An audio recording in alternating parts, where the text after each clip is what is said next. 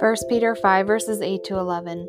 Be alert and of sober mind. Your enemy the devil prowls around like a roaring lion looking for someone to devour.